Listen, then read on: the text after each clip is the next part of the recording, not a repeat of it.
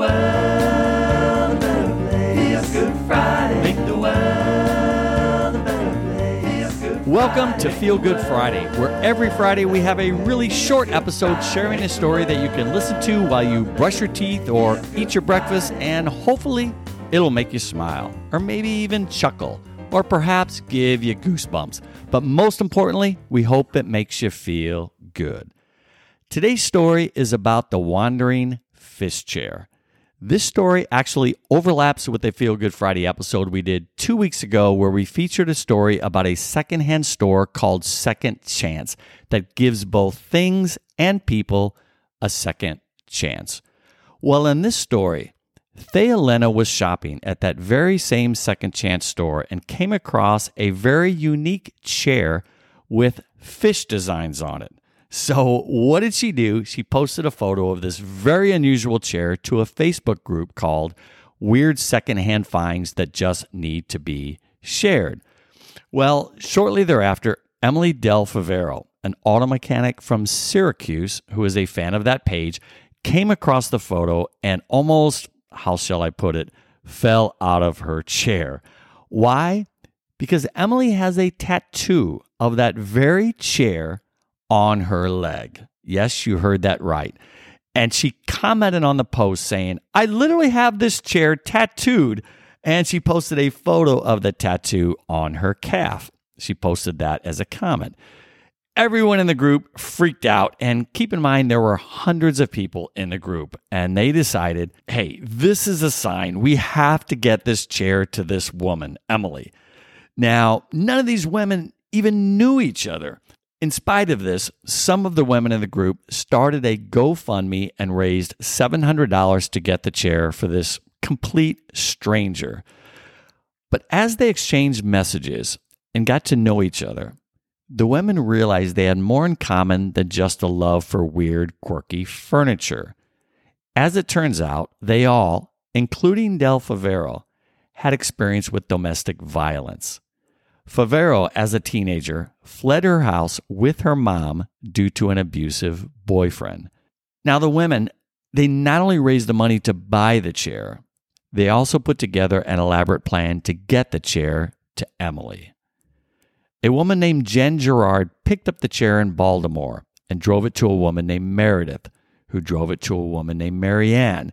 And this chain of volunteers, 7 stages in all, drove up Interstate 81 more than 300 miles.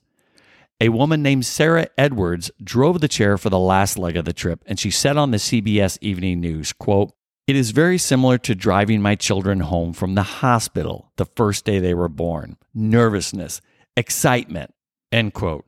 Now, to clarify, Del Favero never actually owned this chair. She had seen a tiny version of it in a dollhouse while she was visiting the Mackenzie Child Studio in New York years earlier. 2 years ago, she had the image tattooed on her leg. She says, quote, "Every time I look down at my leg, I have good memories," end quote. You see, Emily grew up in a house where Mackenzie Child's designs were everywhere, from lamps to tables to dinner plates. Even though she and her mom had to leave it all behind to get away from the abusive boyfriend, she says that the designs bring back great childhood memories of being cared for. "I loved the look of the chair and how it made me feel," she told USA Today. "When we would bring home new friends, my mom would serve dinner on fish plates just like the chair, so it always represented love to me." Del Favero's relationship with her mother, Amy, remains strong, but unfortunately, Amy is now being treated for breast cancer and underwent a double mastectomy on September 3rd, just a few days before Del Favero spotted the chair online. "My mom has been my biggest cheerleader through all of this," said Del Favero. "Maybe there was a part of me that was doing this all for my mom. The chair has always represented love, and some people aren't lucky to get that." But this story had a dramatic effect on the women who made this all happen also.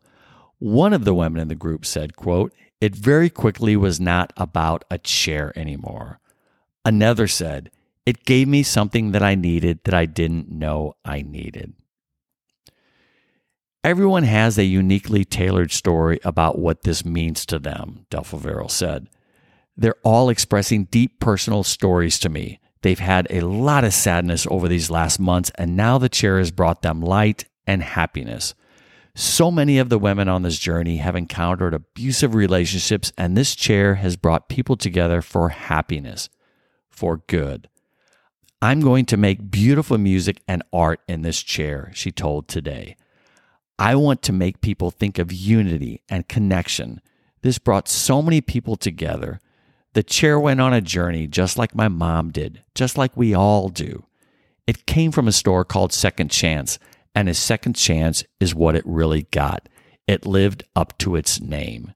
She went on to say, I can't even comprehend why anybody would want to do something like this for me. I did not need the chair, but I did need to know that kindness lurks in the weirdest places. Sometimes all it takes to make everything right in the world is a little kindness from a stranger, a little compassion, a little love, and something as simple as a weird, wacky, wandering fish chair. To see photos of the fish chair and of Emily's tattoo, please check us out on Instagram at Better Place Proj. If this story made you feel good or inspired you, we ask that you share this episode with a friend. Give us a 5-star rating and write a review, as that helps us spread good vibes and get the word out to more good humans. For behind-the-scenes info, please visit our website at betterplaceproject.org and on Instagram at betterplaceproj. Aaron and I will be back next Tuesday and every Tuesday with our full format interview podcast. And we'll see you next week on Feel Good Friday. Have a great weekend and Happy New Year, everybody. Feel Good Friday. Make the world a better place. Feel Good Friday.